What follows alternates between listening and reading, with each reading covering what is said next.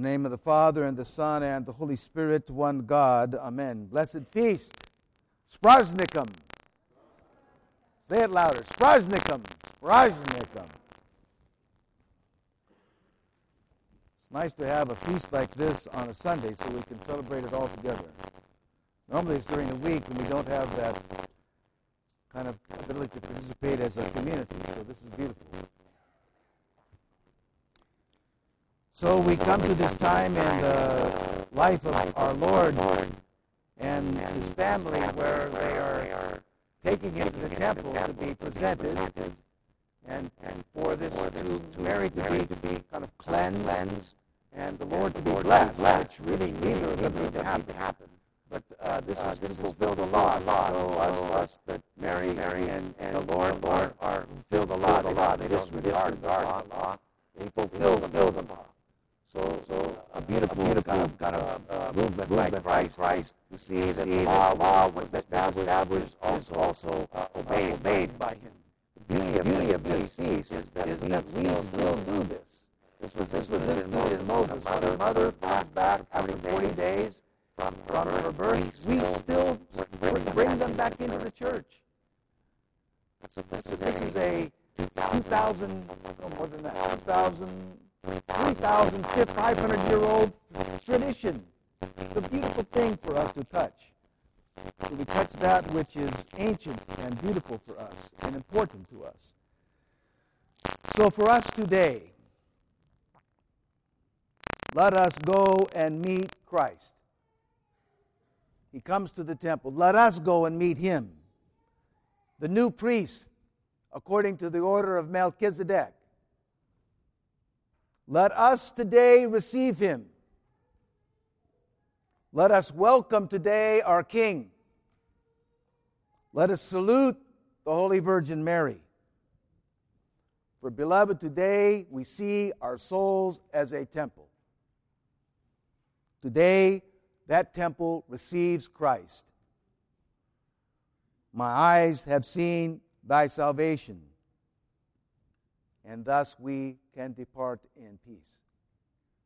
What a beautiful thing this is. What a beautiful moment this is for us in our spiritual journey to receive Christ as King, as priest,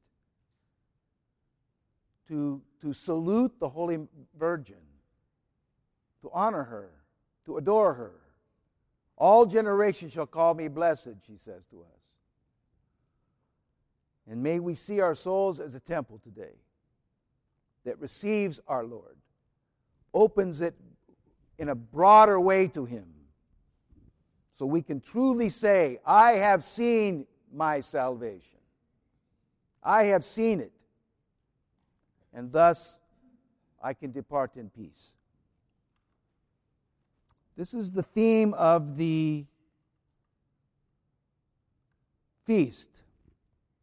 But I want to center on two other figures in this feast presentation.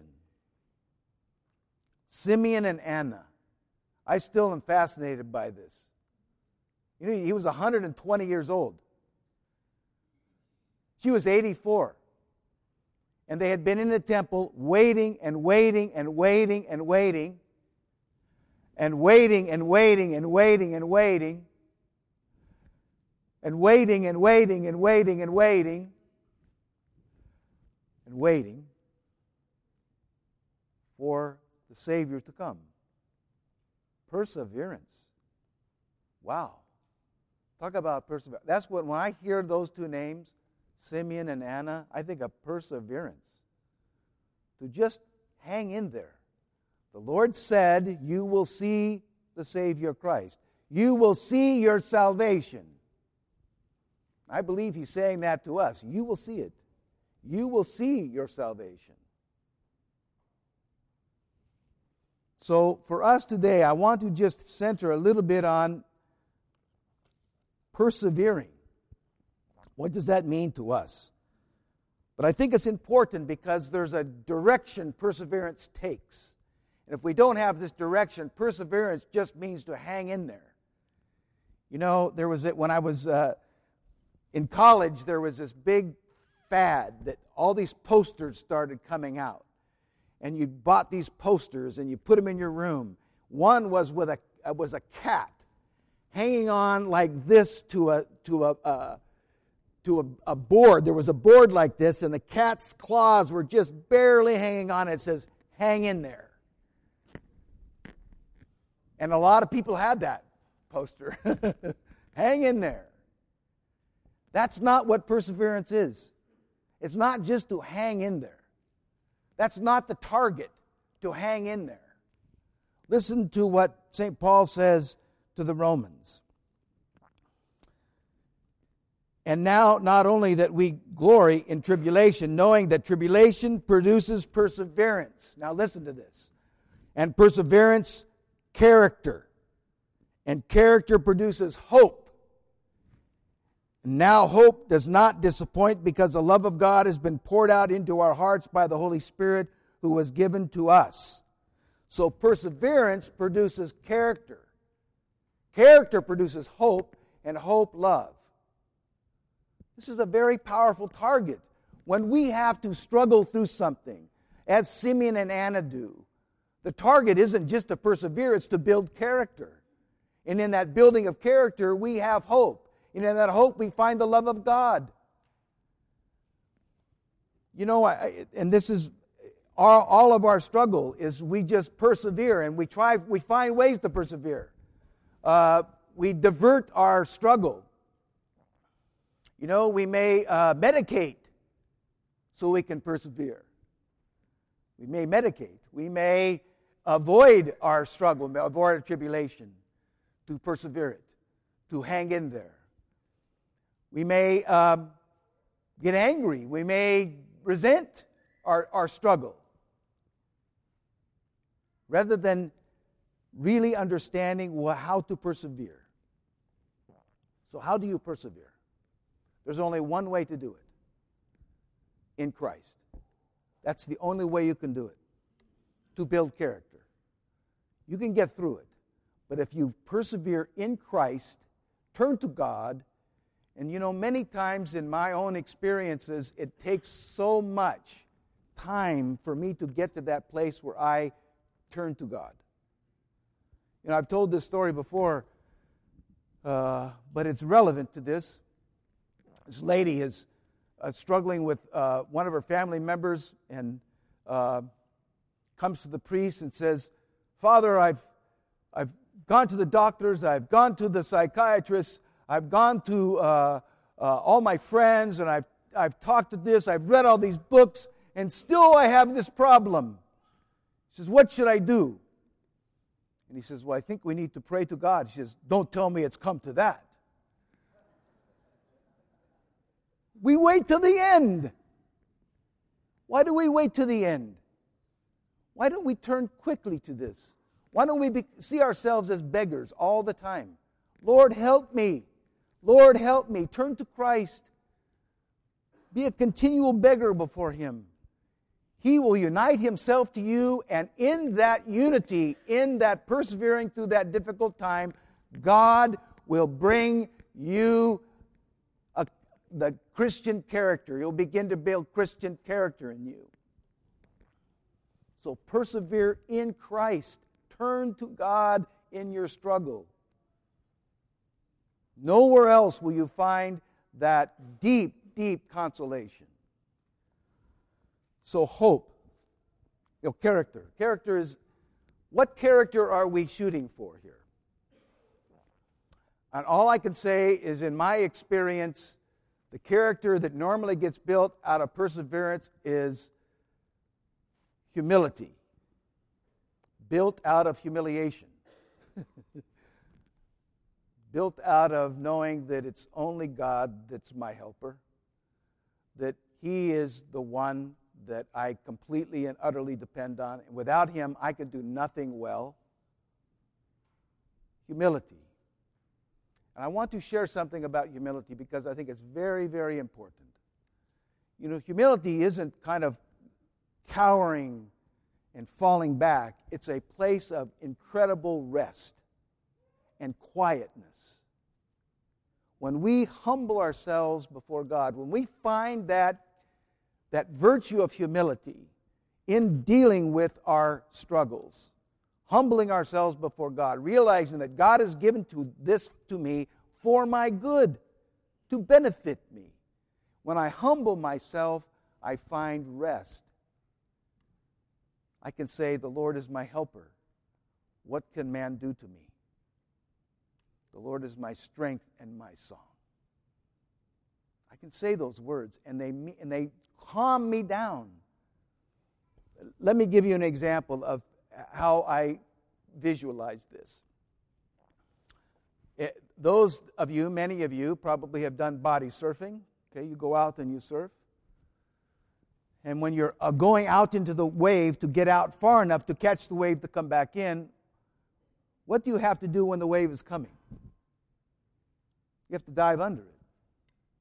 You have to go low. And it's noisy, crashing waves, bang, bang, noisy.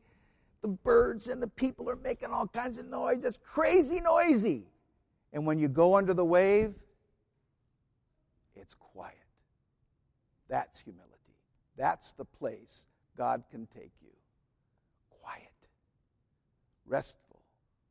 So that's perseverance to that place of humility, that place of quietness.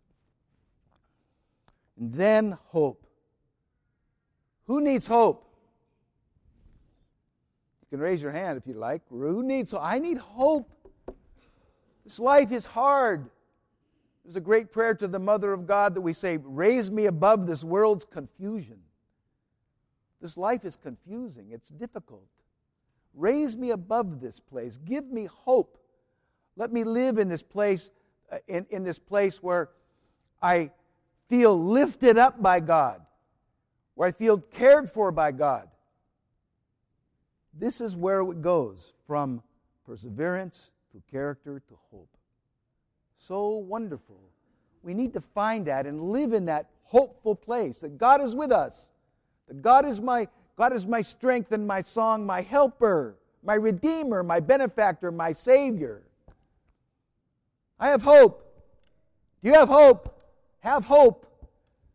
This is such a powerful, important thing. You know, I remember Father Alexander Schmemann saying, a Christian without joy is not really a Christian. It's not acting like a Christian. I would say the same thing. A Christian without hope is you're not behaving like Christians if we don't have hope. Christ died on a cross and rose again from the dead for our salvation. We win. You won. You won. We just walk in the victory. We walk in the victory of Christ.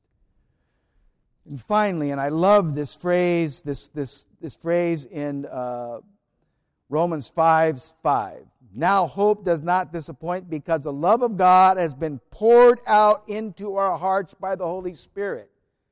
How is God's love given to you? Poured out.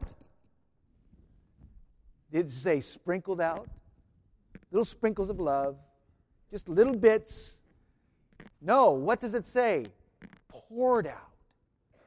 God's love is poured out on you. So, for us to see these as the way we live the Christian life, when we need to struggle through something, we need to persevere to build character, especially the character of humility. And in that building that character, we find hope in God. And when we find that hope in God, guess what's poured out into us? Love.